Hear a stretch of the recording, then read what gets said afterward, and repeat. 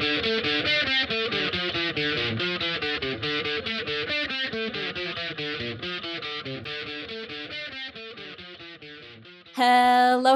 and welcome to another episode of the Let's Talk Marvel Fan Theories podcast. I'm Taylor. And I'm Katie, and we're two sisters and borderline obsessed Marvel fans who have been following the Marvel Cinematic Universe closely for years. And now we want to share our MCU discussions with you. We chat about our own predictions and theories, plus some of our favorites from online, and our reactions to all of the Marvel content that's considered MCU canon, including the Disney Plus shows and the movies, as well as the Marvel news you need to know.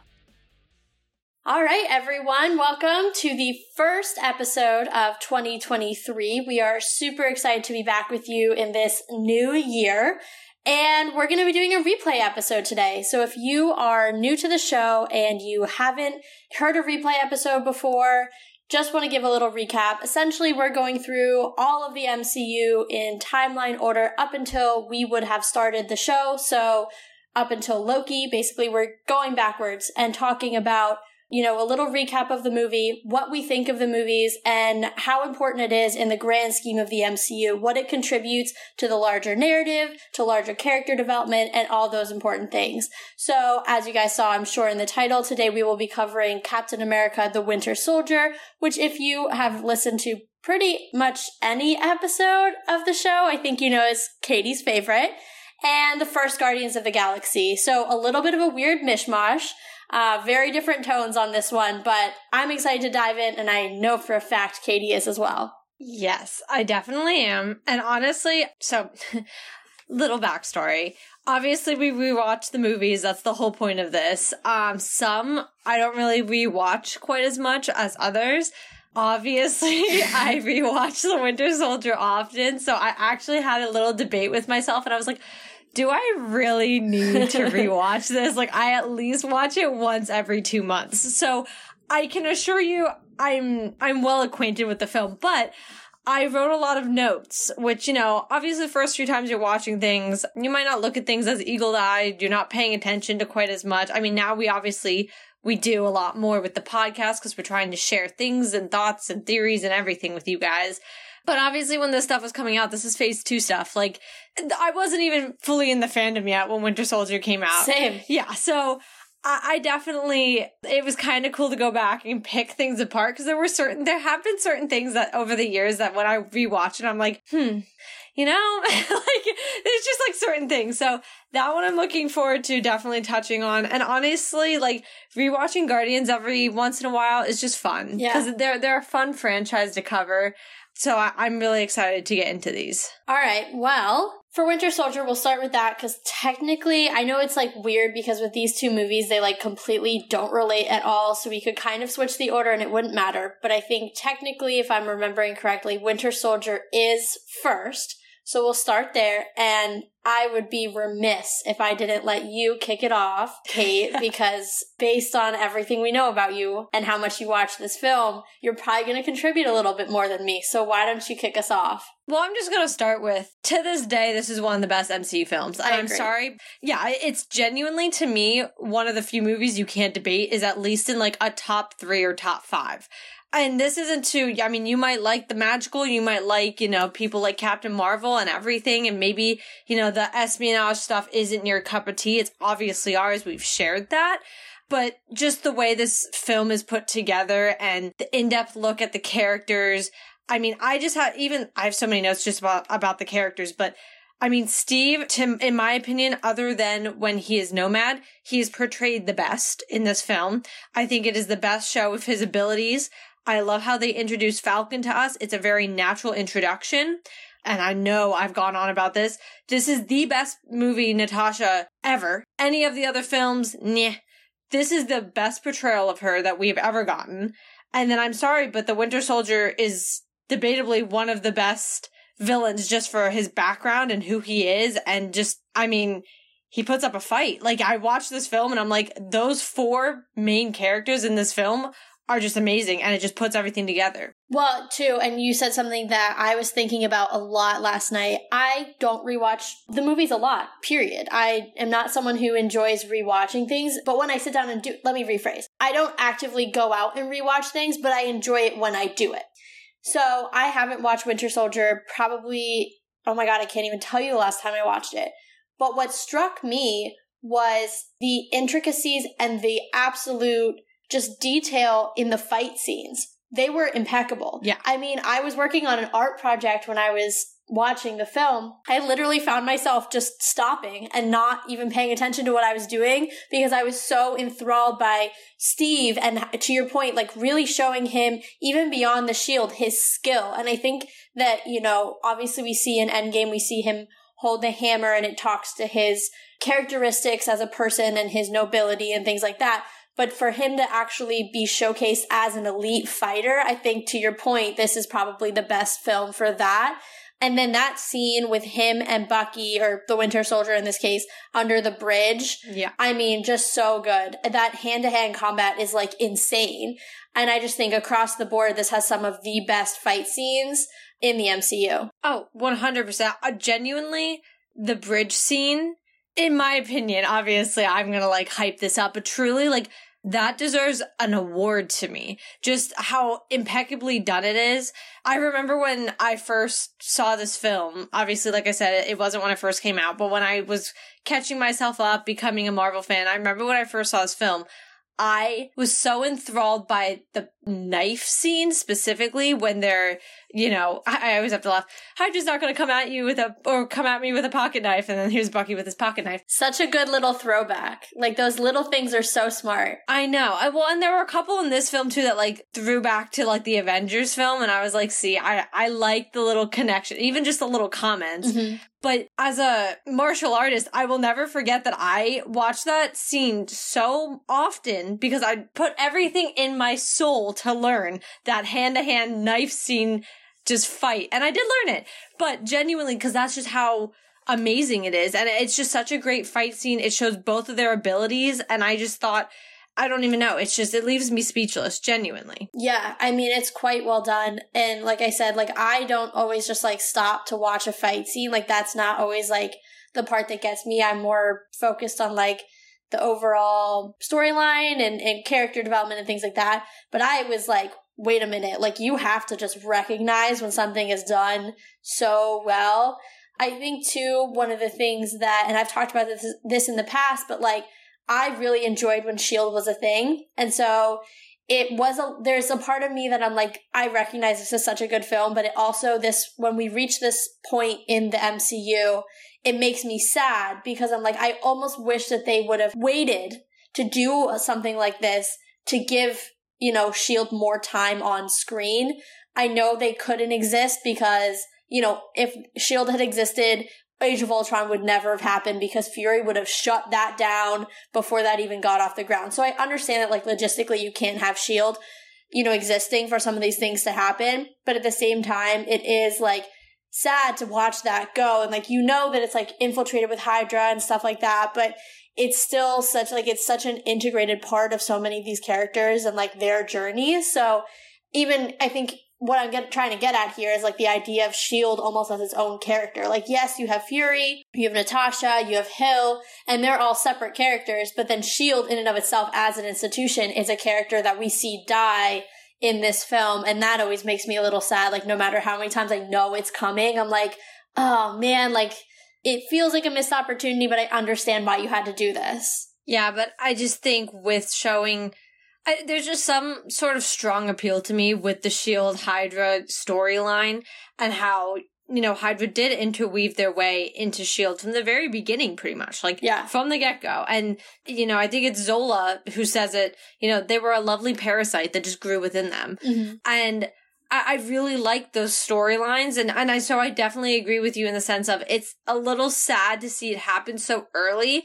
But then I think in retrospect, you know, this was 2014 Marvel. 2018 Marvel was Infinity War already. That's true. They really did. Like, it feels like if you look at it as a whole, now that you're saying that, like, it's almost like, you know, they were walking in phase 1.5, and then you hit the midpoint of phase 2, and the poop starts to hit the fan really fast. And the dominoes that were just falling one by one are now like really starting to fall. Right. I think, you know, and we'll get to this obviously when in the back half of the show when we talk about Guardians, but like once you hit Guardians and he being Thanos has real screen time that's not just, him being extra purpley that day and saying, I'll do it myself, like, that's kind of almost to me the turning point where it's like, oh, things are getting real now. So like we're hitting that phase in the MCU where it's like the pivot point where it's like we're done setting things up now and things are really, really going to get bad. Well, exactly. And so in retrospect, you know, 2008 was the start of Iron Man. Technically, S.H.I.E.L.D. was there longer than halfway to the point of Infinity War, but, you know, we turned very cosmic very quickly. And while we had the stones, to your point, kind of here and there in those first few films, we really start to turn a new leaf when we see the Power Stone in Guardians, which we'll get into and all that. But that's when we pick up the speed. We go running into the Infinity Saga more than we were before. And so while it is sad because I do like some of these like organizations and like understanding they're corrupt and all this, it had to happen when it did. And then, you know, who better than Captain America? I mean, the whole film itself, I can't. The whole film is genuinely just like a dichotomy of itself, and I love it. Yeah, no, it's so good. And I just think, you know, to your point, it really dives deep into Steve in a way that like very few of the other films, even his own films, did. Like if you look at the first Avenger, it's all about the origin story, and that's like well and good and everything. But it doesn't really get too much into his psyche, I don't think. It kind of sets him up as this, like, unattainable guy, this guy on a pedestal. Whereas in this film, I think the Russo brothers did a really good job of seeing, like, who's the man behind the symbol. Like, he's not just a symbol, he's not just a war hero. He's an actual dude who, like, went through some really traumatic crap and came out of the ice, and now he's like in a completely different world, and now he's trying to grapple with, you know, what he knew was right and wrong and how that has evolved over time. And I really like that. I think this film is also very critical in understanding Steve as a character. And knowing how Steve's storyline ends, I kept looking for, you know, things that both contradicted and supported his decision at the end, because I was trying to understand if they were setting this up from the beginning. Like they supposedly said they were. Yeah, exactly. They were trying to tell us all this stuff. And I was just like, no, everything here contradicts. Like, the idea of her husband being in that battalion that he saved in that video, even just the interaction he has with her in the hospital bed, even Sharon, it made me so angry that, like, Natasha knew who she was. She had to have known. Natasha knows everything. Never told her. At the end of the movie, he said, oh, what's her name again? She says Sharon. She knows her last name. Tell him her, like, that bothered me. I think because I dislike Sharon so much, but, like, so that there was, like, that was just a lot of my just brain exploding on that. So there was not a coherent thought there, but please react to something I said. No. Because, you know, I'm really glad you brought this up, because ever since Infinity War, I've done the same thing. Especially Winter Soldier, because obviously Winter Soldier is the first film Captain by himself that's present day. First Avenger obviously is origin. Not the same.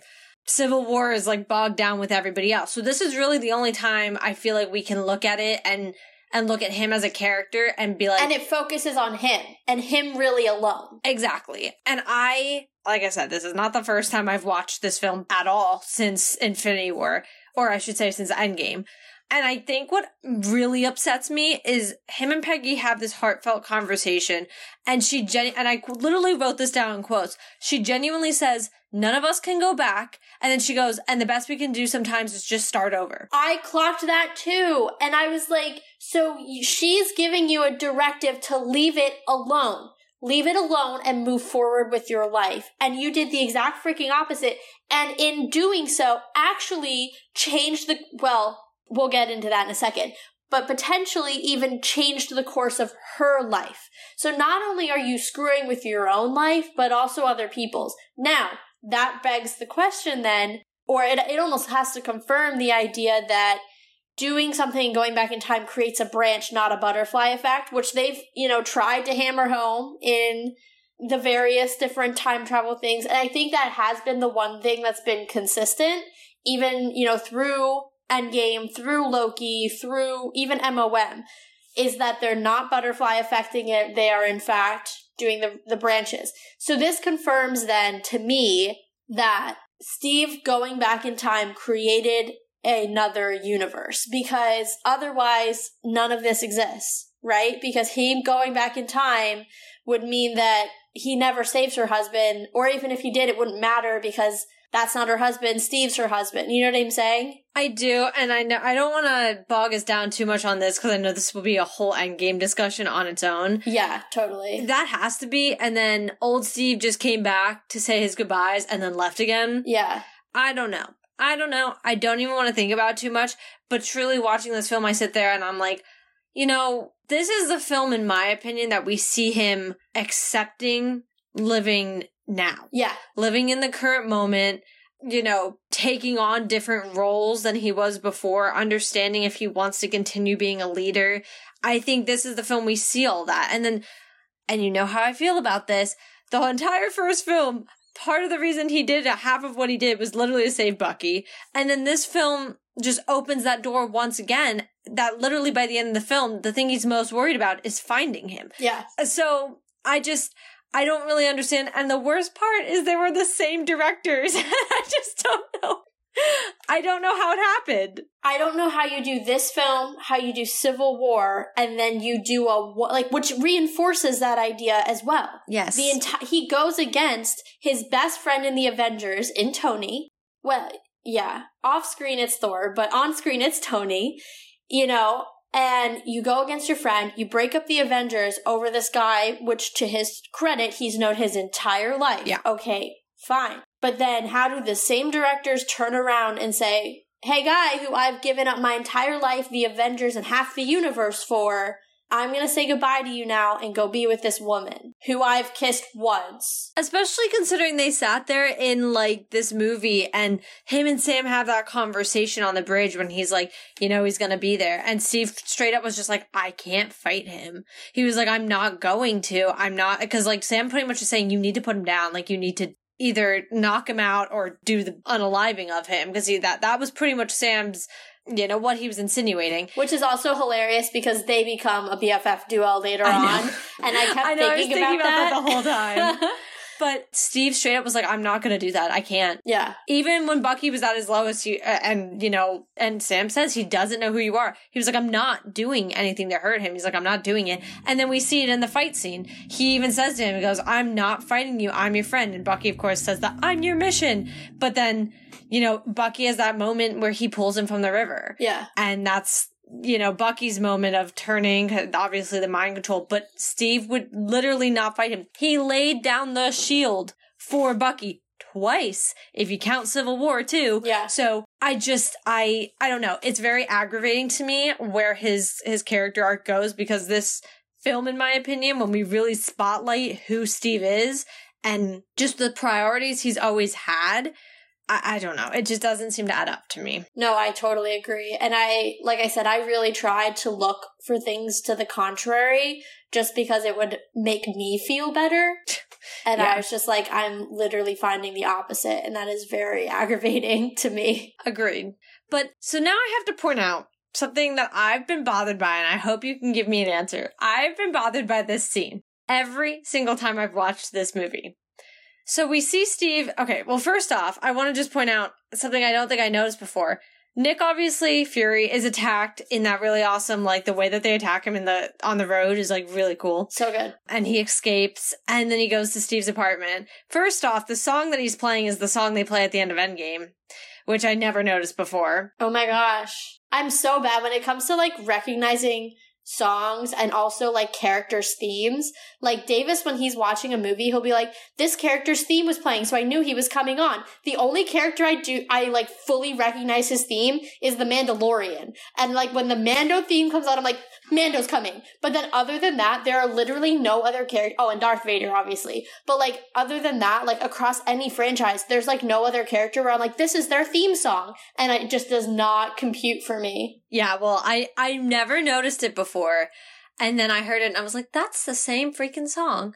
But, regardless, so Nick is at his apartment, and this is not the scene I was talking about, we'll get there in a second, but I never noticed this before. But for a man who knows he's being hunted, he meant to get shot. Yes. Because he gets up and stands right in front of the mirror, and I never noticed that before, or not the mirror, the window, and I never noticed it before, but I was like, he meant to be spotted and he wanted to get shot. Well, I didn't really think about it until he was explaining the drug that Bruce created. Yeah. Well, first of all, I never really thought about the fact that Bruce created it, and then I was like, oh, wow, like, why did that not clock for me before?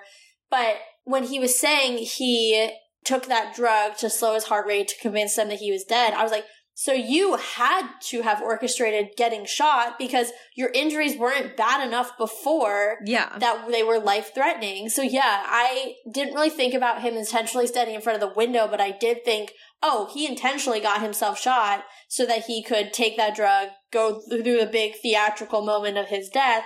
But then what was, like, upsetting to me now knowing Natasha's background was him not putting her in on it. Because, one, she totally could have kept the secret. And two, like, knowing her, like, family history, I'm like, you just traumatized that girl because she idolizes you. And, like, you were her savior, and, like, and you can see it in her face. Like, she's broken. Well, I'm gonna counteract that because, and this is almost worse, but when he's in the, like, when they see him after Nat's shot, like, leading up to the final battle, and he's in the, I don't know, they're in, like, the underground tunnels and stuff. Also, did you notice that was one of the Russo brothers was one of the doctors? I never noticed that before. You never noticed that? If I did, I forgot. And so it was, like, almost like rediscovering it. I'm just gonna say that you forgot. Yeah, because, like, I'm gonna 100% say that too. But I was like, oh my gosh, there's one of the Russos. Oh my gosh. Yeah, no, he, yeah. Very obvious, but I'm just gonna say you forgot that. Yeah, totally. Let's go with that. But Fury is saying... He even says, I didn't know who I could trust. And it pans to Natasha's face and you could tell it dawns on her that he didn't necessarily know he could trust her. Yeah. The only person he felt he could was Maria Hill. Well, but that's why Nat wasn't included. Because up until that moment, he did not know. And a lot of this film is just much about her finding and establishing herself as somebody people could trust and depend on. I mean, even with Steve at one point, she's like, would you allow me to save your life? Would you think I would? And he was like, I would now. So, like, it's even to show, like, throughout the film, not many people trusted her for who she was. And that changed, but that's why she wasn't included initially. However, getting to the point that I never got, the scene I never understood, is the elevator scene. Because, obviously, Cap is sus of everyone at this point, right? But he has this whole conversation with Pierce, which honestly, I'm not gonna lie, if I might be sus of everybody, but Pierce didn't give me sus vibes when he's having this conversation. Cause like he's like, so all this, and then Cap's like, but if you knew Fury, you knew he wouldn't do this. And he was like, that is why we're having this conversation. He's like, I know he didn't do this. So he's like, we need to figure this out. I would not have been like, you're sus. I thought that conversation was, like, fairly all right. But then he had him attacked in the elevator, and I was like, see, that never made sense to me, just because I was like, he might have been a little suspicious of you, but he wasn't yet confirmed that, like, Hydra and all that crap was going on yet. He didn't know any of it. And then he had him attacked, and obviously at least confirmed there are clearly not good people in S.H.I.E.L.D. And I just never understood that. Okay, so let me try to shed some light based on, like, my interpretation, is that this is Captain America you're dealing with. He's not a dummy. So right. I think that whole conversation was to suss out whether or not he believed the line about Fury being dirty. Because, remember, he and Fury were having tension, too. He wasn't trusting Fury. So I think Pierce was trying to see how far does this distrust go? Do you distrust him enough to think he's actually dirty? Because if so, he's an ally. Based on that conversation, he doesn't completely out himself as Hydra, but he then knows that Steve's not going to stop until he gets to the truth. That makes him a threat. Because at the end of the truth line, it's Pierce. Which I totally, like, fair. I guess I just was like, you know, you could have bought yourself 10 times more time, gotten those things up and running into the sky, the helicarriers, and done what you had to do. If he wouldn't have attacked him yet in the elevator, because he had time. All of the elevator event is what led Steve to go on the run and led him to do everything else that happened in the movie. So I was like, I've always questioned, I'm like, why would you have done it? You shouldn't have done it. And not that I'm obviously rooting for the bad guy at all. But I'm like sitting there, I'm like, why did you attack him? Because all you did was expedite this process of him figuring out what was going on inside of S.H.I.E.L.D. Yeah, I mean, that's true. It was definitely not their smartest move. And for a man as strategic as Pierce, it was not his best move within the film. Exactly. That's what I'm saying. But now I have to say this.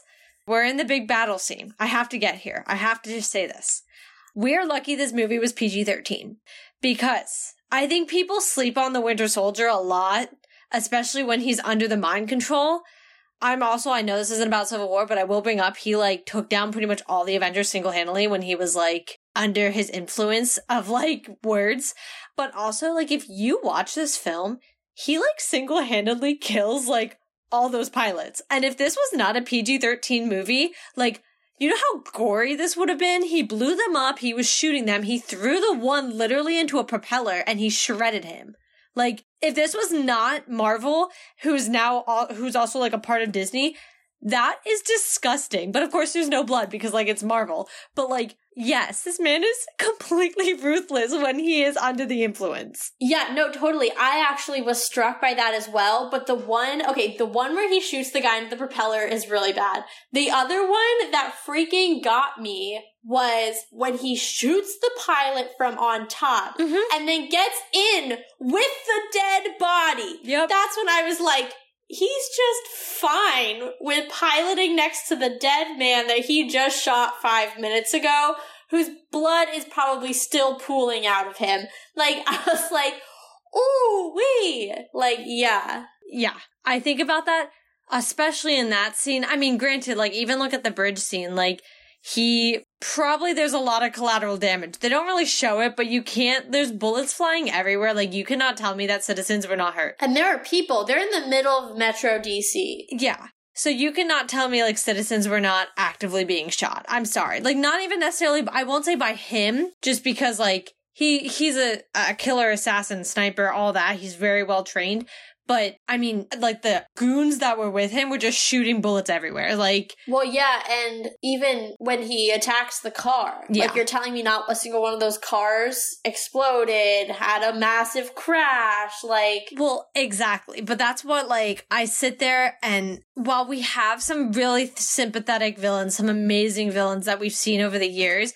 But I feel like Bucky doesn't, or the Winter Soldier especially, does not really get some of the credit because he was so early on. And that's not me even just being like, he's my fave. Truly, I feel like he doesn't get a lot of the credit. First off, extremely sympathetic backstory to begin with. But two, like, he is ruthless. Like, he has no emotions. So he simply is willing to kill. And so if this was like a rated R movie, I always think about that when I see that one fight scene at the end. I'm always like... This would have been disgusting. Yeah. This would have been terrible. Yeah, no, it would have been a lot. The thing that I want to talk about, it relates to the Black Widow movie, because to your point, this is very much a movie about Natasha, not as much as it's about Steve, but probably secondarily. Like, it's Steve, then Natasha, in terms of, like, the main characters here. And, you know, so they have that scene where she releases all of S.H.I.E.L.D.'s secrets, and Pierce specifically says to her, this is going to release your secrets too. Mm-hmm. So then I guess I'm just confused about how so much of what happens in Black Widow is, like, not known about, considering her whole history is on the internet. Like, that's another problem I have with a movie where you backtracked after the character's entire, like, history theoretically has been released. Yeah, that's another thing for me. Like, I don't ever like to say, especially about this movie, that I'm like, well, I have a small problem, but that is something for me. And that goes, I think, partially to the fact that every single director has directed Natasha differently. True. Including the Russo brothers. Every single film that she has been in that they have done, which is 4 of them, she is portrayed very differently. I guess for me, I think that is the cause of a lot of the issue. And so her storylines and just some of the things she's involved in, I feel like are just forgotten. To be quite frank, I just feel like they look and they don't want to, they, especially early on, didn't want to make her a priority Avenger. And then later on, when everybody wanted her and wanted to, like, have more about her background and get into that, even though they'd already literally killed her, it's like that backpedaling. Yeah. And so I agree. I definitely think, especially with all the files coming out, I feel like there might be, like, a random reference to it in another film somewhere, and I can't remember, but I'm sure as we go through this replay, we'll definitely hit whatever film it is. But It might be Civil War. It could be like Infinity War. I don't know. But I know there's like a mention of it when all of S.H.I.E.L.D.'s background, but not directly of like Natasha's backgrounds. I do know it's something about science. I think it's Age of Ultron. Because isn't Tony going through S.H.I.E.L.D.'s old stuff for some of their science stuff? Or am I thinking of the Avengers when he's hacking into the helicarrier? I don't know. I think it's the Avengers. Yeah, never mind. Because Avengers, no one trusted anyone, so they were all like, yeah. But no, there's a later film, and that's why I think it's Civil War, because I think General Ross says it. Oh, and he says something about the records being out on the internet. But they never, like, get there. And they never go into her stuff. And I think that actually belies a bigger problem that I didn't really think about until right now, but have thought about in the past, at least on this rewatch, is the fact that has no repercussions. Yeah. Like, literally zero. You know, like, all of S.H.I.E.L.D.'s covers, all of their stuff, all of their science, all of their research, all of it is out on the internet. They have all that information on all the Avengers, too. Yeah. Like, all of that, and not to mention what Hydra was hiding underneath them. Yeah. So, I know that's another big thing for me that, like, is not really this movie's problem, more than it is every movie that followed up with it that didn't. Agreed. Like, this movie setting the stage is having the event happen. Yes. I don't need a ramification within the 15 minutes that are left. That's fine. You're the Russo brothers, you started that snowball, and you're expecting another director to take it down the line. Yeah. That's fine with me, but the fact that nobody picked up that snowball and kept it rolling, that's where I have the problem. Yeah. No, I fully agree, and it's not even just her, even though they do directly point that out.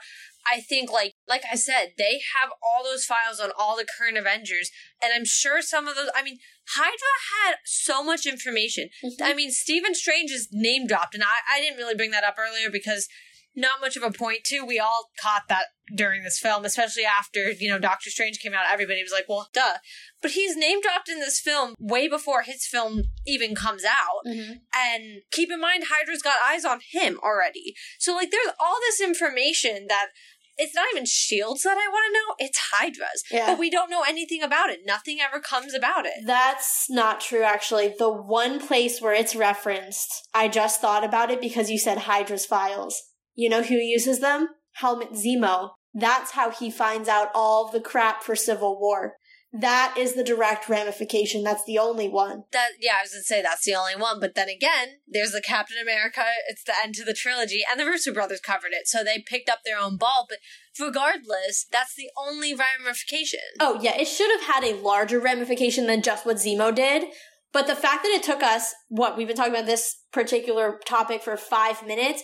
It took us 5 minutes to even remember that was a part. So not only was it like just one plot line in the next Captain America movie, but it was so made unimportant and minimized that it took us that long to remember. And I freaking, Civil War to me is your Winter Soldier. That is the movie that I've probably seen 10, 12 times. Like, I watched that sucker. I don't watch it now a lot all the time, but when I was in college... Don't get me wrong, I've watched Civil War a lot too. Yeah, no, I'm sure. But when I was in college, I used to watch it all the time. And so for us to not remember that is how he gets that information, it's because it's minimized. It's because it's not, not made important.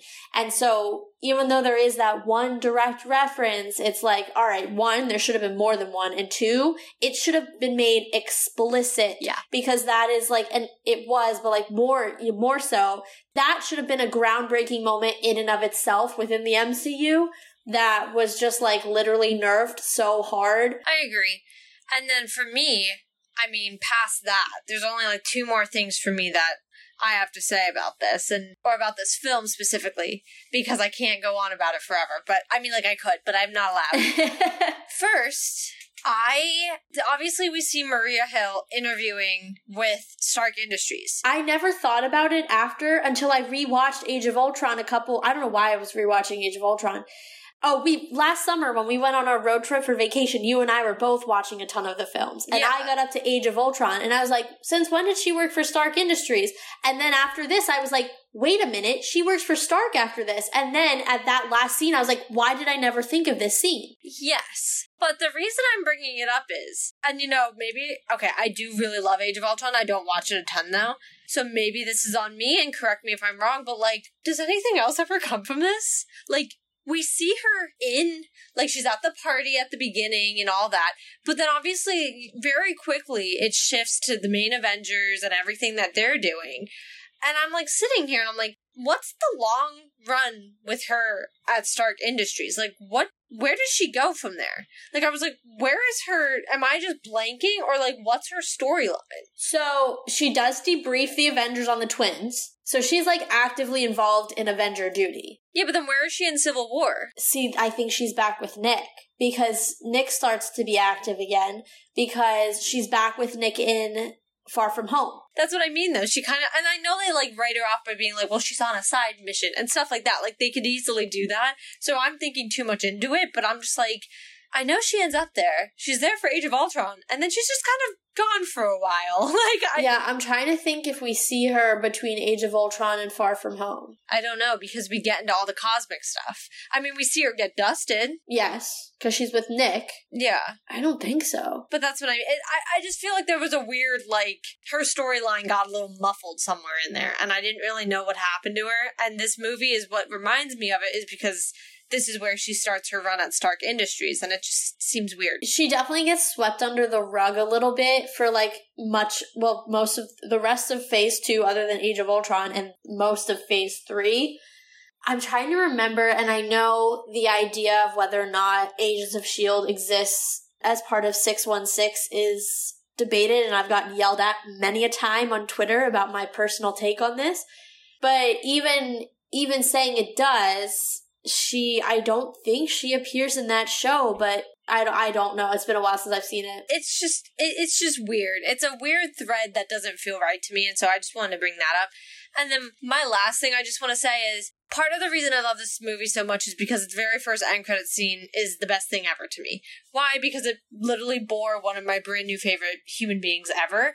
But I just have to say how little we knew watching this end credit scene for the first time. You know, like, you watch it and you're like, whoa, superhero twins. Like, you think, like, obviously you know who they are. Like, it's not hard to put it together. He's fast, she's weird. Hello. But, I mean, looking from the, now 2023 perspective of especially Wanda, because we all kind of know where Pietro goes, it's, like, almost mind-boggling to be like, wow. I would have never known. Like, comic-wise, yes, but, like, if you're just an MCU fan and you're just watching this, you know, for the first time, you don't sit there and you're like, holy crap, this is gonna be big. Like, I would never have looked at her there and been like, here she is a Scarlet Witch and MOM. Never would have seen it, you know? I think the thing that struck me the most with it was knowing what she had just experienced as we saw it in WandaVision. Yes, because now we saw the WandaVision stuff. Yeah, because, like, there you're like, oh, they both went under the scepter and, like, were touched by the stone and it gave them their powers, and they don't really go into any depth. But then, of course, WandaVision, like, breaks that completely open. Mm-hmm. We see her visited by, shall we call her the Mother Scarlet Witch? I don't really know. I don't know if there's a better term for that. Yeah, that's still a little iffy on me. I'm very confused by all of that, but, you know, like, we see her visited by that, and then now we see this film, or this scene in this film, and you're like, oh, she had just undergone essentially a transformation and embodied this legendary figure, mm-hmm. and they have no freaking clue what they have caged up in there. No. She doesn't even know what they have caged up in there. Yeah, exactly. Like, they just think they made a metahuman, or a superpowered being. Metahuman, I think, is more of a DC term, but, you know, what do they call them? Enhanced. They're like, oh, enhanced are in the field. They just think they made some enhanced people. Little do they know that they brought the next incarnation of the Scarlet Witch into the world. So, like, yeah. Wow. Just wow. I know.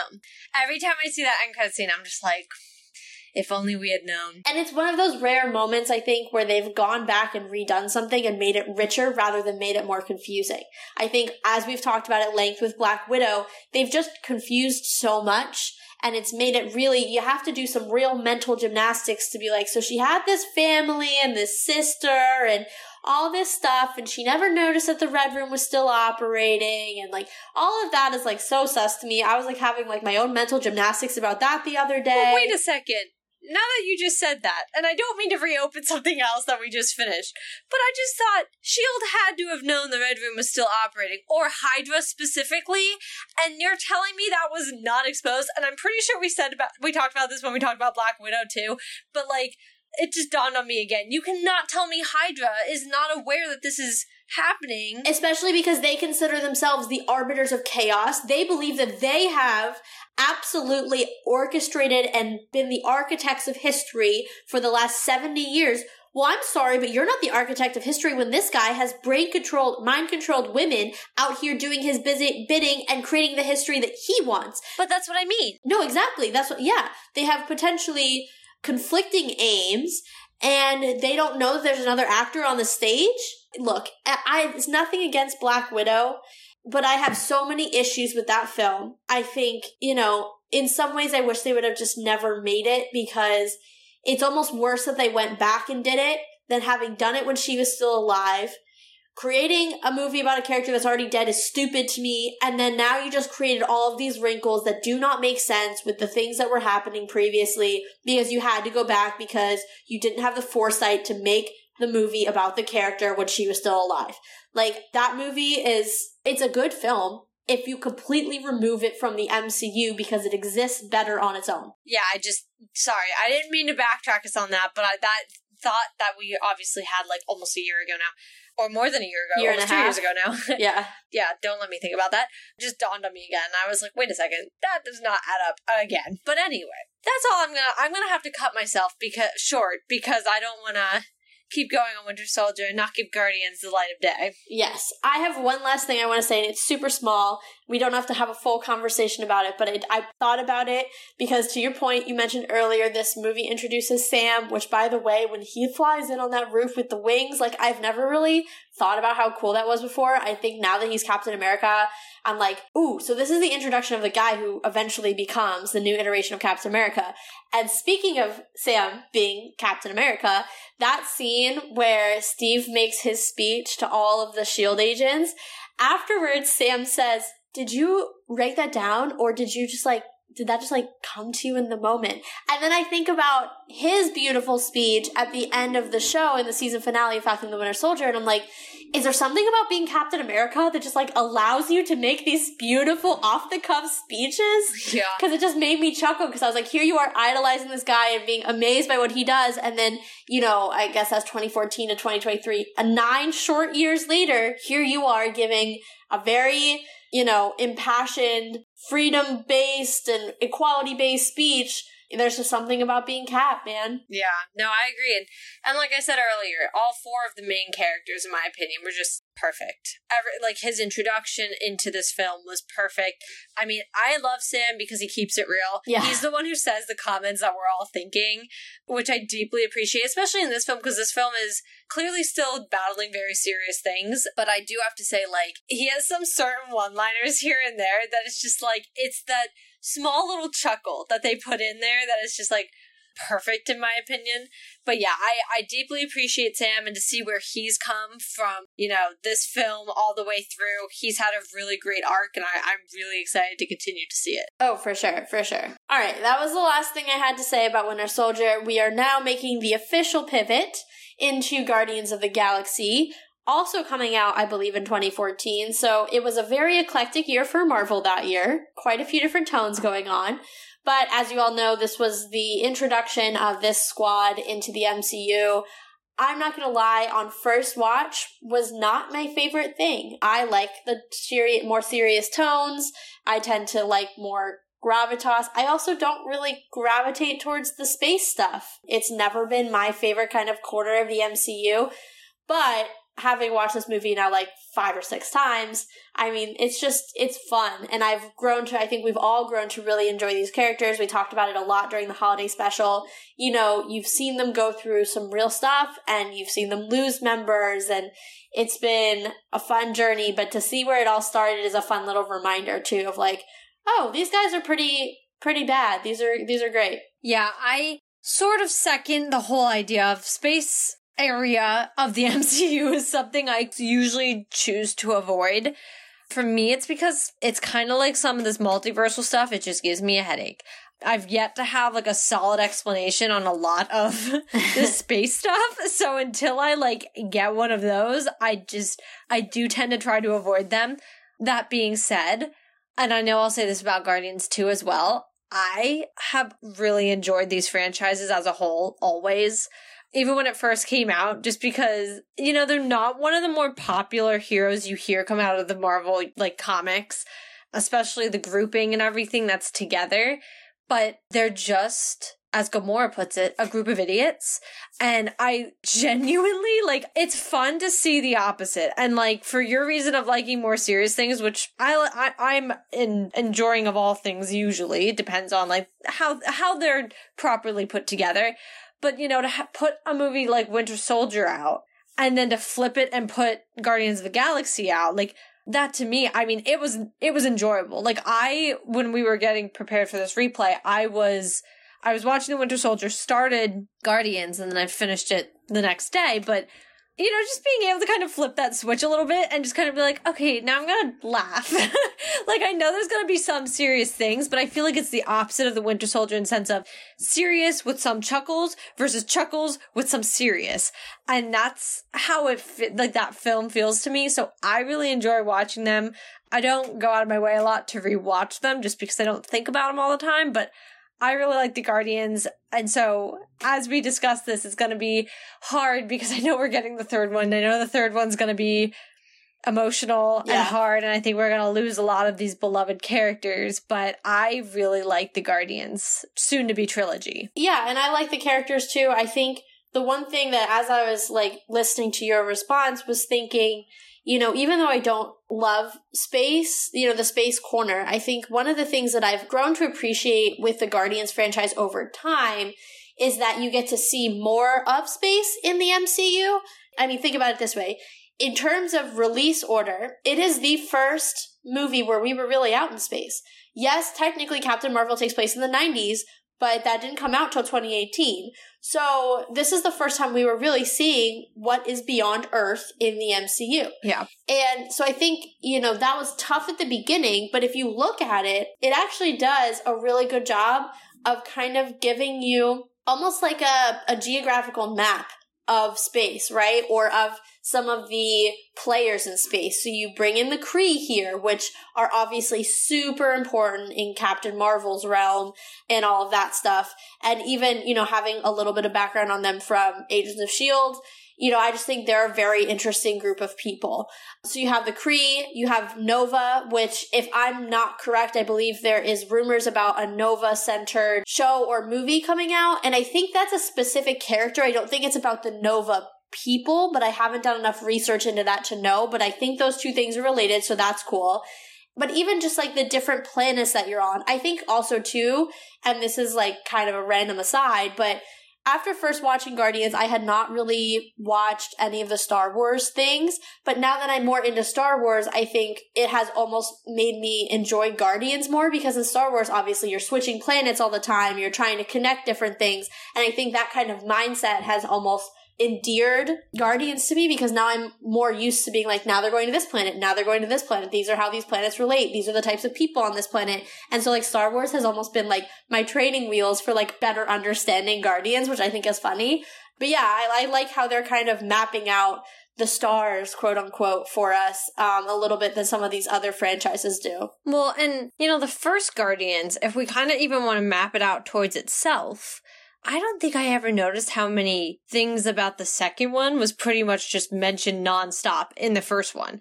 And, you know, even starting at the beginning, the entire dialogue his mom is giving him on her deathbed. About his father? Yeah, I was like, this feels so different knowing Ego. And then obviously there's that throwaway line with Yondu towards the end when they're like, yeah, it's a good thing we didn't get him back to his dad. Yeah, he was like an a-hole or something like that. And there were, I think, a couple other mentions, I think, they mentioned at the end, obviously, that he's not fully human and all that. For the first time, I feel like it was one of the films that really, like, fully set up its second one. Yeah. And granted, some of this is because, to your point, it was one of the first we really saw out in the space as far as the order they came out. Really the first time we were off Earth. Mm-hmm. So for a while, the Guardians were just kind of floating out there by themselves. They were doing their own thing because we were still pretty confined to what Earth 616 was doing. So them setting up their sequel, yeah, I mean, some of these other films are setting up other franchises versus them being out on their own little planet, kind of literally, kind of not. But I like never noticed that as much until I was watching it this time around. I was like, wow, like we're really getting like aggressively hinted at about this whole Celestial being his dad kind of thing. Like, yeah, it's there. It's smacking us in the face. Totally. I think it is very riddled with Easter eggs once you've gone through and looked at other things. Like once you've watched the other movies, you're like, that's an Easter egg.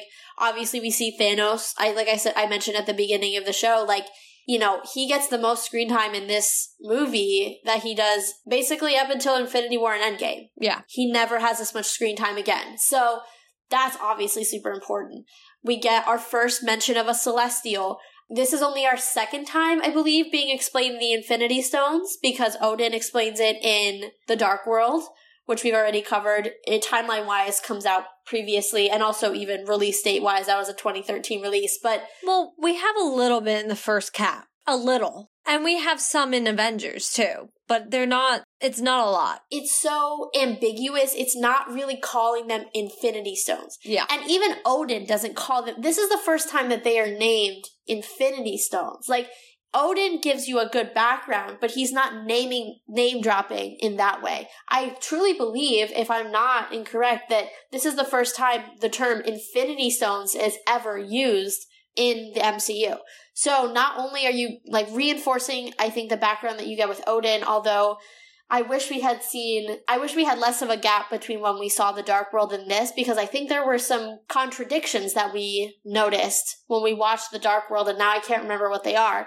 But ideally, it's the same general concept. Well, and Wong explains them again in Infinity War, too. Right. But ideally, let's just go with where we are here. They're generally the same concept. It's just that the Guardians goes one step further and says, this is Infinity Stone. So if you were confused about whether this was the Infinity Saga, we're going to wipe away your confusion right now. I think one of the other things that I was really struck by was the Collector. Because one thing I never noticed... And I don't know if this is because What If messed me up, but he was collecting them too. Oh, so yes, I did notice that. I thought you were going to say something else that I noticed for the first time in this film, or like this rewatch. I never noticed that he was intentionally trying to collect them the same way Thanos was. I just thought, oh, this is where everyone goes to drop them off. Like, I never really put that together. And I think it's because in an episode of What If, doesn't he get all 6 of them? Like, doesn't I don't think so. Or he goes after them. There's a whole episode with the Collector where he's the bad guy. I know what you're talking about, but I don't remember him being the bad guy. Well, either way, something in What If planted this seed to me that he is a problem. And so when I was watching it, somewhere in the back of my head, I was going, wait a minute, he has the ether, now he's about to get the Power Stone. And I knew that, right? But it never dawned on me that he was actively trying to buy the Power Stone because he was playing the same game that Thanos was. And they were both basically trying to race to see which one could get them and then figure out a way to maneuver them away from the other person to collect all 6. And I couldn't help but think like, wow, how would that have been different if the Collector had gotten them versus Thanos? Well, and I have to say, and this might be devil's advocate for the Collector, which I don't know why I'm doing that, but I will say, I mean, he's known as the Collector. A part of me is wondering if it's solely because he's like, these are the most priceless things in the universe. And he doesn't even want the power. I think he just wants the power of knowing he has them. Yeah. Because that's his MO, right? Like, he collects the weird things. I mean, he literally was like, hey, dude, can I have your body when you die to Groot? Like, he literally was like, can you sign a release form now? Like, you're rare to have, like, a Groot is rare. And so, like, I don't even know if he'd have them for malicious purposes more than just being like, I would be able to say I have all the Infinity Stones and I wield all the Infinity Stones. That's true. But that's not to say I want them for the power, just the power of what they signify. Yeah. Yeah. But what I wanted to say, and I might be wrong, but I replayed it like 5 times, and I will swear on my life, that I swear one of the Dark Order's people who come to New York when they attack is in one of the Collector's boxes. And I never have noticed this before. The Chitauri? No. Oh my gosh, the tall, muscly one. Not the one that they cut the arm off of. There's another one. Oh, you're talking Infinity War. Sorry. I was thinking Avengers. Sorry. No, I'm thinking Infinity Wars. Actually, is he one of the ones that attacks Wanda? I can't remember right now. But I can picture him. He kind of looks very similar to the like fire-breathing thing from the first Thor. He looks a little bit like that. Oh, I can't think of him right now. That's bothering me. Oh. Yeah. You know who I'm talking about. Yeah, I kind of do. Not Squidward, not there's, when they first walk into the collectors, and I'm gonna describe it, so if you guys want to look, I might be wrong, but I swear I've replayed it like 5 times. They first are walking into the collectors, and they pass Lucky the dog. Well, it's not Lucky, that's Cosmo. Lucky's from... Sorry, oh my gosh. I was like, Lucky's definitely on Earth. I know. Well, they did that thing where they had both the dogs on the Marvel thing like a couple weeks ago, so that's why I'm thrown off. Sorry, Cosmo. And he starts growling at Rocket, and it turns to Rocket, and Rocket starts growling back. In the box behind him, I swear it looks like one of the members of the Dark Order.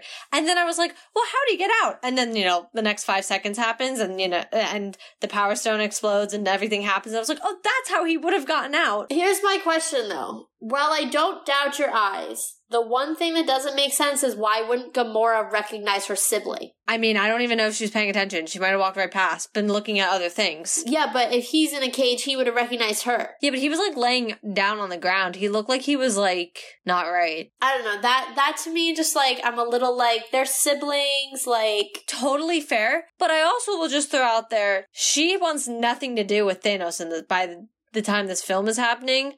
So there's a part of me that's like, well, maybe if she did notice him, and if it is him, she might just be like, well, he's caged up in here. And she also might be like, we have bigger priorities right now. I don't know. We obviously don't meet the Dark Order until Infinity War, so I couldn't tell you. Isn't it the Black Order? No, I feel like it's the Dark Order. I don't know about that. I don't think it's the Black Order. I think it is. Okay, look it up and prove me wrong then. Okay, wait. The Black Order is a group of lethal aliens gathered by Thanos to serve as his generals in his war against life. Huh. I've been calling it the Dark Order forever. Well, that was from the MarvelFandom.com, the wiki. Okay, well then I retract everything I've said. It's called the Black Order. I've always called it the Dark Order. I don't know what oh, you know what? Am I thinking of Harry Potter? Well, the Dark Lord, and then there's the Order of the Phoenix. Yeah, am I just, like, combining things? Yeah, I think you are. Okay. Because I was like, something sounds right here to me still. Okay, sorry, it's the Black Order. But regardless, I swear on my life, dude, I've replayed that so many times because I was like, that looks just like him. Huh. I might have to go back and look then. If it is, then it's really funny. Like, for that to be... Because we didn't think a thing of it, obviously. Yeah, no. Interesting. I think, too, one thing that this is, like, kind of related if we're talking about, like, characters that come back later or, like, ideas. Like, the one thing that confuses me, or I guess not really confuses me, the thing that I'm wondering is whether Captain Marvel knew Ronan the Accuser. Okay, thank you. Because I literally, like I said, I had to write in my notes about things because I wanted to make sure I didn't forget them. But I even wrote down, like, why didn't Captain Marvel intervene with Ronan? I didn't even think about it that way, but you're right. I thought about it when I was watching. But yeah, you're right. Why was she... Because I'm sitting there and I'm like, he's literally about to destroy an entire planet. And, like, it's not a secret. He was going around the entire space world, like, pretty much projecting that he hated Xandar and he was going to destroy them. And I was like, why did she not intervene? No, you're so right. Like, what could have been more important? I was thinking that this whole film. Yeah, that's the problem. I genuinely believe that for the most part, they do not retroactively do things well because the storylines are so interweaved and they're interwoven and they're so entangled in one another that you can't just go back and do something without there being massive repercussions. I'm sorry. We've seen it. And that's even down to, like, this is gonna sound stupid on the surface, but, like, that's even down to, because we talked about Winter Soldier, when Fury makes the comment, he's like, last time I trusted someone, I lost an eye, and then it was Goose. Yeah, that was just stupid. That could have been anything. Well, that's what I mean, though. Like, you could have made you could have even had Captain Marvel, like, blast him in the eye or something when they have, like, a scuffle, or I don't know, something, and been like, that's what happened. The best thing that would have been is if it was Phil Coulson as a Skrull. That would have been so perfect. Well, but that's what I mean, like, And that's what bothers me with this, is I'm sitting here, I'm like, Ronan's name causes fear among many, and you can see that. He's well known around the entire universe, and they all know he's a Kree extremist. Even the Kree don't like him. Well, and that's my thing, too. I'm like, not only is she not actively stopping someone who's just trying to hurt people, but he is, from the planet that took her for years, brainwashed her.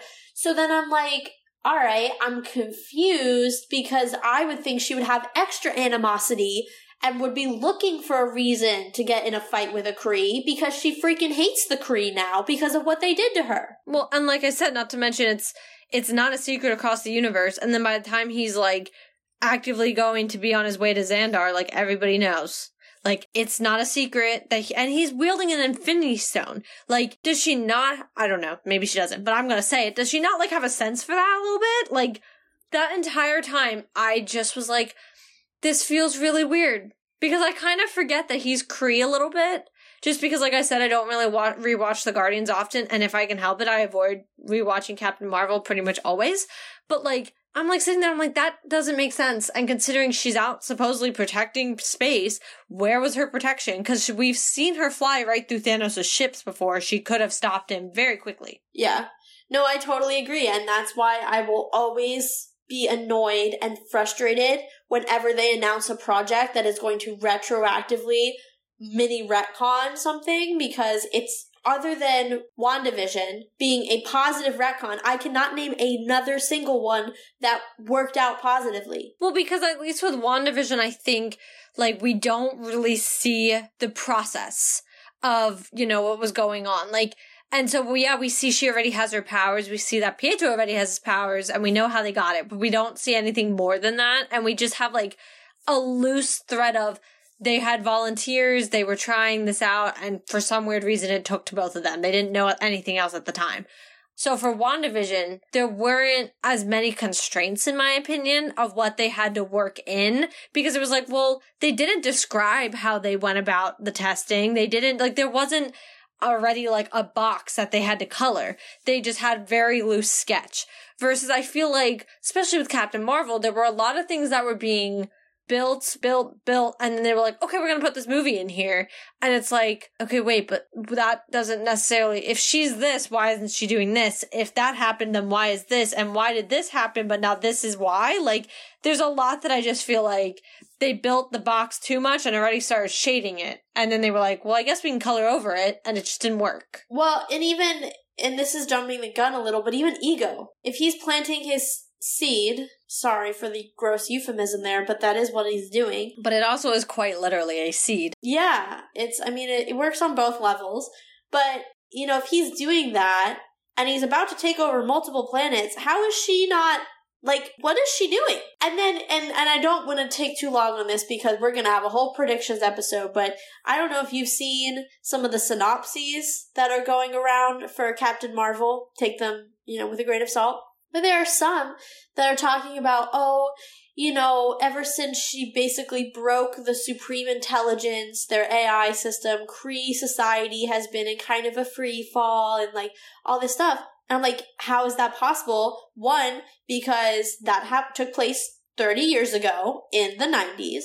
And two, and we know that because Ms. Marvel and Photon, Monica Rambeau, are going to be in this movie. So we know it takes place in present day. And two, if Kree society was, in shambles after the first Captain Marvel, why is that not reflected in the first Guardians movie? No, they don't appear to me in shambles. No. When they're talking about them, and even when the leader of, or whoever I forget her name, of Xandar is, like, on the phone with him, and she's like, you need to do something about Ronan. Like, he is still one of yours. They seem chillin'. Like, they seem fine. Like...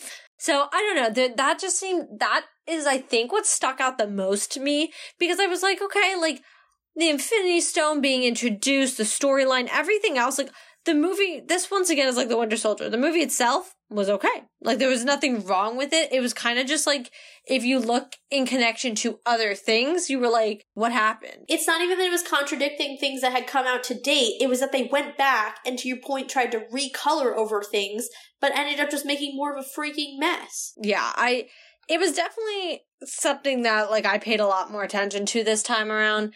I don't know. It just felt very weird. And, you know, I'm glad you had brought it up initially because I was like, I'm glad I'm not the only one who kind of noticed that was a little weird to me. Well, and the other element to that then is at the end they are, you know, formed as the Guardians of the Galaxy. So they're out there saving the galaxy and doing things. How have they never run into her? How, and I know that's like the classic, like, how are two, you know, superheroes in New York and never interacting? But like, truly, like, how many issues can there be in the galaxy or the universe where they're not gonna run into each, or at least have heard of her?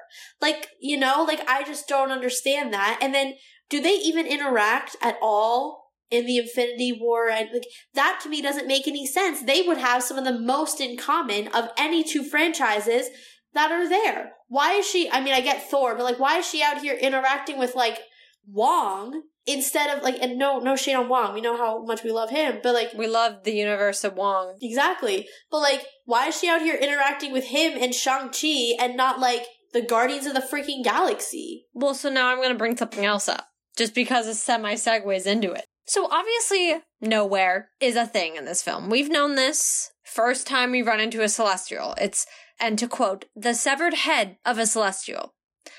They talk about, which I noted, I really picked up on this time around, how they started mining it for all the natural resources, which I picked up on because of the theories of Tiamat, who's currently on Earth, and where that the theories of where that storyline might be going with the Thunderbolts. So the idea that that could possibly have been adamantium that they were mining? Yes, precisely. Well, not just that. I mean, they list a couple things that, like, but yes. Well, right. I'm just saying, like, that's the going theory. So if you're running on the idea that, like humans, Celestials have the same chemical makeup, that was potentially adamantium that they were mining. Precisely. So that I picked up on a little too. But this actually goes to Eternals a little bit, but also a little bit Captain Marvel, which I didn't think about before. The severed head. So he didn't just die. He was killed. His head was literally severed from his body. And so I'm thinking, you know, I did see a theory running around the other day. I don't know why I saw this theory specifically since Eternals did come out a little while ago now. But, you know, someone was saying, are there other Eternals that are killing Celestials out there? But then I just thought, did Captain Marvel kill said Celestial that's out there? They don't say how long the Celestial's been dead, and they just specifically say, and I might be reading into it, but they specifically say the head is severed. So to me, I'm like, dude didn't just like pass out and like die of old age. I also wonder if there is not unanimity and uniformity within the Celestial ranks, and he was killed by another Celestial. And I don't know. But that's what I mean. Like, I kind of was like, oh, interesting. I never thought of the Eternals possibly, like, other versions of the Eternals being out there, possibly have killed one. But I also, then we were talking about Captain Marvel, and like I said, I was like, did she take out a Celestial at some point? Oof, that's a lot. To be a being that could take out a Celestial? I mean, I don't like to give too much thought about Celestials ever since, Eternals, because that actually hurts my brain. Like, I thought the multiverse hurt my brain, but, like, the concept of Celestials actually makes me want to, like, take my brain out of my head. Well, and then you had one randomly pop up in Thor, and you're like, okay. Yeah. It's a very confusing topic for me, but that's why I'm thinking, I was like, interesting. Since we're talking about Captain Marvel and her lack of interference, I'm like, was there interference elsewhere? That she's the reason that Nowhere became a thing? Yeah. It's a good question, and I definitely think that, and I know that we're going to dive more into Celestials when it comes to Guardians 2. I'm very excited because I want to do some major sleuthing when we get to that, in comparison to what we know now about the Celestials. Yeah. Because if the last thing I'll say on this topic, because I don't want to go into Guardians 2 since we're going to do a whole episode on it, is the way that they describe Peter's father in this film. He is a Celestial. You know, Peter has very ancient DNA. He, you know, it's vague enough that it could be molded into the form of the Celestial, and that ancient DNA thing, it really, you know, points to it. So what I want to do is understand in the second movie how Ego talks about himself, because I think that's going to be really, it'll be nice to see it with a fresh set of eyes now that we know a little bit more about Celestials as a group of people. No, I fully agree. And I know even with the Eternals, we talked a little bit about how Ego didn't seem to fit what we kind of already been seeing. So I am intrigued as well to kind of get into that, because this movie to me was one of the biggest ones with Easter eggs for the future that you don't know until you go back. Yeah. And sometimes it's dumb stuff. Like, I'm not, like, even just the severed head of a Celestial, I would have overlooked that time and time again. I did. Well, yeah, and honestly, I continued to overlook it until Eternals. Because that was the first time we got a genuine look at current Celestials. Yeah. And Celestials were a genuine part of the storyline.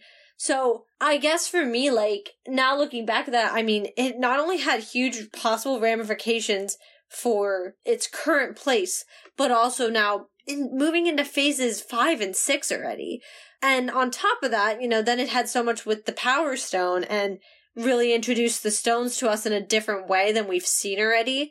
So this movie does a lot to impact that, and you don't even notice it because you're caught up in all the jokes and just, like, these guys all being idiots out in space, and you're just kind of, like, running away with it. Yeah, totally. I think, you know, I think this movie can be a little slept on in terms of its actual contributions to the larger storyline. Agreed. I think you can obviously point to things like the Infinity Stone, and we've talked about it at length, but the real screen time of Thanos, and, like, those things are obvious, but then when you look at some of the nitty-gritty stuff, you're like, oh, like, no, I see so much of this. Even, I thought one of the things that I really enjoyed this time around was when Gamora talks about Thanos not being her real father, and she says, oh no, he came to my planet and destroyed it. And then we actually get to see that play out later on. Yeah. Which is sad, but I like that because, you know, we actually got to visually see what that looked like for her. So even those small little Easter eggs that are, you know, paid off later on are really important. Yeah, I genuinely enjoyed watching it this time around. I mean, I always do, but, like, especially this time, I think, knowing now what we know. Yeah, and honestly, and these moments give us time to look back at certain things, too, and kind of just be like, huh, and maybe ask different questions. I know for me, something, like, that I really didn't think about before, and I kind of wish we had gotten a little more of, is we don't get a lot of Rocket's background. Yeah. We know he was, like, obviously pretty much tortured and created pretty much a lab experiment. But I didn't think too much about that until they're breaking out of prison, and he's doing all the things he's doing to put everything together. And I'm sitting there and I'm like, okay, yes, I understand, like, the general gist of his background, but I'm like, where did he learn all this? Like, I'm like, how does he know how to do everything he is doing? He's extremely advanced. Yeah. And then I think even further, so I am gonna kind of zero in on him and Groot. Because, and this is a little bit, I do remember thinking this when I used to play one of the Marvel games on my phone, but Groot, if he was, like, had full intelligence, because obviously we know he is not stupid, but because he doesn't really have much dialect, well, he only has 3 words. 3.5 if you count we. Which also, just the fact that it's a real language that Thor learned in school, I know. Makes it so much better. I think about it later on, and I'm like, that little line added so much richness to rewatching these movies. I know. But to realize that, like, because only a few people understand what he's actually saying, he's kind of looked at as a big oaf. But, like, in all honesty, I was thinking about it watching this film again because, you know, this is the only film we see a fully grown Groot in. And I was like, oh my God. Like, he is amazing. Yeah. Like, if you really look at him, his strength and the things he's able to do, I'm like, wow, I'm genuinely, like, I would not ever want to go up against Groot. Yeah. Like, he is an extremely strong individual. Totally. I actually felt that about all of them because I think sometimes their actual fighting prowess gets lost in the jokes. You know, you were talking about that before. And I think even just, like, watching Peter Quill, like, you know, obviously he's not our favorite guy after Infinity War, but, like, he's a really smooth operator. Like, he's really good at what he does. Gamora, obviously, is, like, a total killer. Rocket, to your point, super, super intelligent. Drax, like, he literally has people in that prison afraid of him. Like, he is an incredible fighter as well. And, like, I feel like sometimes it's so easy to forget with these characters that behind all the jokes and the barbs and all those things, each one of them could kill you probably with a hand tied behind their back. Like, they're very dangerous individuals. Yeah. And honestly, though, and you made that slight jab at Star-Lord, and I have to say, rewatching this film, a piece of me gave forgiveness. And let me just say, that is simply because this man was taken at the age of like 10, literally as his mother just died. And we see him reacting. He never properly learned how to handle his emotions. No, I mean, he lived with Yondu his whole life. Well, right. But we see it throughout this film. And I know we obviously see it in the second one when Ego tells him that he pretty much killed his mom. And so I'm like thinking about it. And as I was watching this film and I was watching how we've reacted to even his mother like passing away and all that, I was like, he's never learned how to mediate his emotions, and he's never known how to look at the bigger picture than just how he feels. And so as I like thought about this, I was like, am I still angry? Yes, of course, he dusted my buck. But there's a piece of me, the psychology kid in me, that was like, I can forgive him for the sake that he truly does not know how to handle strong emotions. He reacts. He acts out and he gets violent because he does not know how to mediate them. So I kind of was like, all right, Peter, you get an inch. You get an inch out of the black hole that I put you in because of that. That is very kind. I struggled actually watching this film because of my feelings for Peter. Like, I remember watching this and really enjoying him as a character. And now I feel like I look at him and I'm like, I want to be like, I love this guy, but I really struggle. And it's hard for me. Oh, don't ever misdirect me by saying I love him. He's still very far in a black hole for me, but he's like an inch higher than he was, just because I was like, I can forgive you for things you never learned. You never learned coping mechanisms or the ability to react responsibly. So I was like, I can forgive for that, especially watching this. But I have to say, I mean, even that beginning scene when he's like walking on that, like getting the orb originally, and I'm like, oh, you. I know. Like, that was what went through my head. Like, you're so charming, you jerk. Why do you have to be that way? Why can't you just be a total fart the whole time and make it so much easier? I know, but I that genuinely was me. I was like, okay, you can persevere. You can get through it. Like, that is how I feel sometimes, but I did give a little bit of forgiveness towards him. I do have to say, knowing everything we know, Guardians is a very weird franchise to rewatch when we were rewatching it for this. I felt very weird, not even seeing Thanos, just like, knowing what happens to Gamora, and then like that same version that we're watching of Gamora right now pretty much being planted in 2023, like... Oh, that's true. Yeah, like knowing that's the version of her we're getting in the new film, like, it's a very weird vibe. I mean, even just Rocket and Groot's little expedition with Thor to help him create his new weapon, like, just knowing the events of Infinity War specifically, it's definitely like weird to go back, this franchise especially, in my opinion, to watch it. Yeah, I would agree. I think it also, though, was interesting because you see how much Peter cares about Gamora, and I think it does, to your point, help you empathize a little bit with how he reacts to finding out that Thanos killed her. Because, you see them growing closer, you see them bonding, about kind of crappy dads. Is that this film or the next film? I don't remember. But, they're bonding and all that good stuff. And she does speak to him about growing up with Thanos and what he did to her family. So he understands the abuse that she went through at the hands of this guy. And then to find out that he killed her, in that sense, I do kind of understand why, he reacted the way he did. Well, and on top of that, and this was something I even wrote down, we see Thanos for the first time, really, fully see Thanos, and he's talking to Ronan, and I caught this, and he said, he was pretty much being like, you better get me the orb, but he was like, and you alienated my favorite daughter. And so I sat there and I was like, he's blaming Ronan for the fact his own daughter betrayed him and ran away. And then I think back and I'm like, because in some warped way, you're seeing from the very start how much he loves Gamora, even if she can't stand him. And you see that from the very beginning. And then to know, obviously, that clearly he loved her so much he got the Soul Stone for sacrificing her.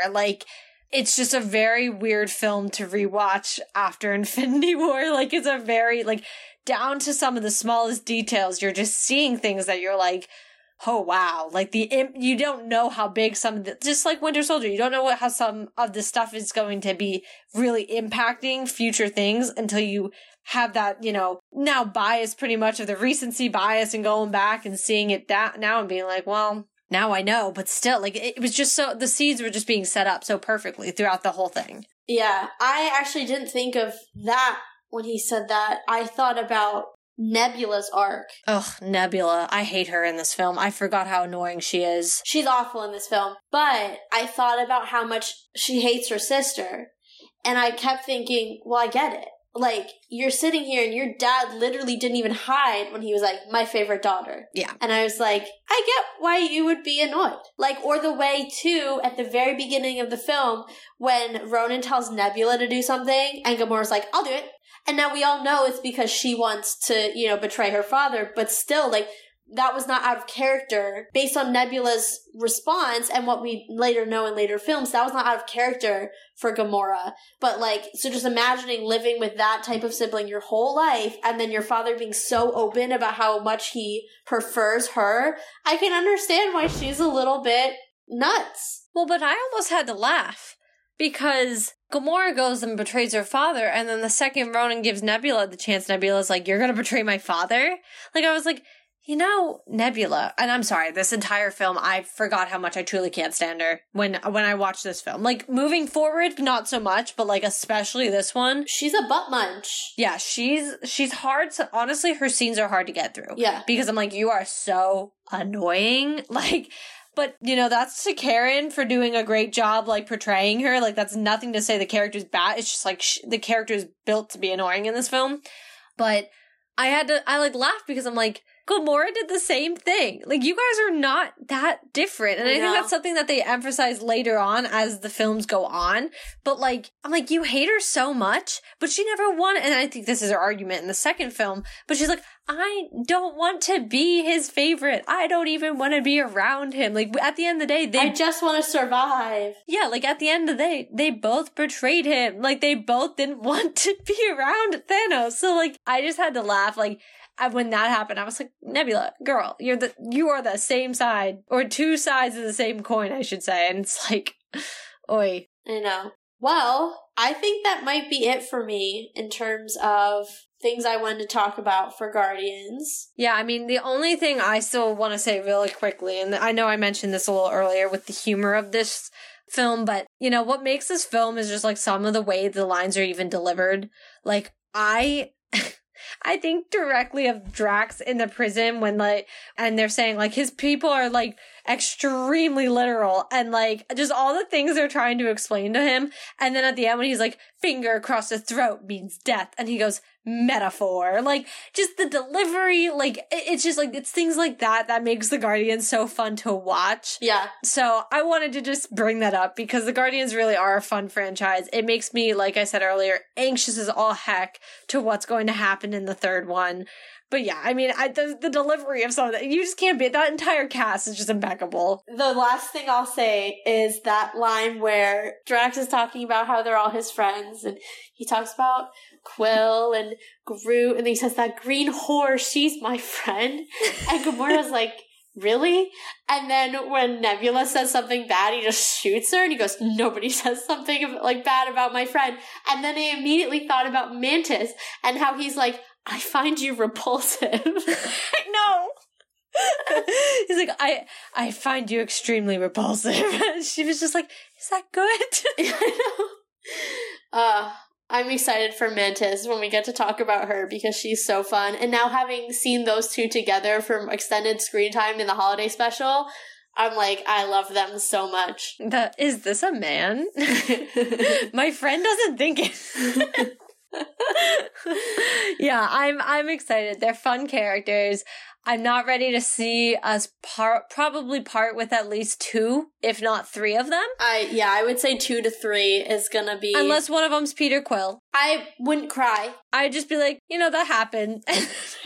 Then I'd move on. Not gonna lie. I think Rocket is going to survive. I know we're gonna do a whole predictions episode on it, but I'm gonna put it out here now just because he's integrated with the other Avengers. It makes sense for him to survive. I'm going to manifest Peter, but I have a bad feeling if it's not Peter, it's going to be Mantis because they didn't sleep on that whole sibling thing for a reason. Well, one of them isn't going to survive. Yeah, well, that's what I'm saying. Yeah. But I'm going to manifest it's Peter. All right, well, we'll save the rest of our predictions once we have...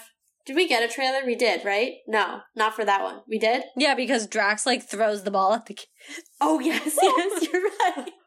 I'm sorry. I feel like there's so many things happening right now, and I've had a lot going on in my personal life, so I'm a little, behind on all the things.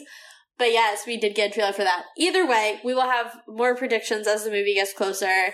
But I hope you guys enjoyed our little discussion about The Winter Soldier and the Guardians of the Galaxy, the first movie.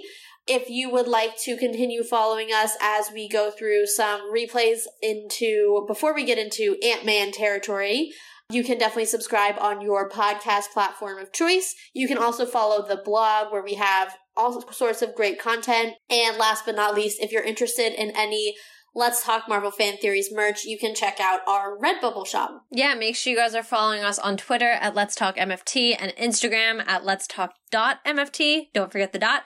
Though we should come up before you have to type the dot. So follow us on both of those. All of our content, whenever an episode's coming out, blog posts, just fun things are posted on there. And also, as Taylor was saying, we are doing some of our replay episodes before the big Ant-Man Quantumania. So in the meantime, we are going to have another one coming out in 2 weeks because we are still on our 2-week episode time frame.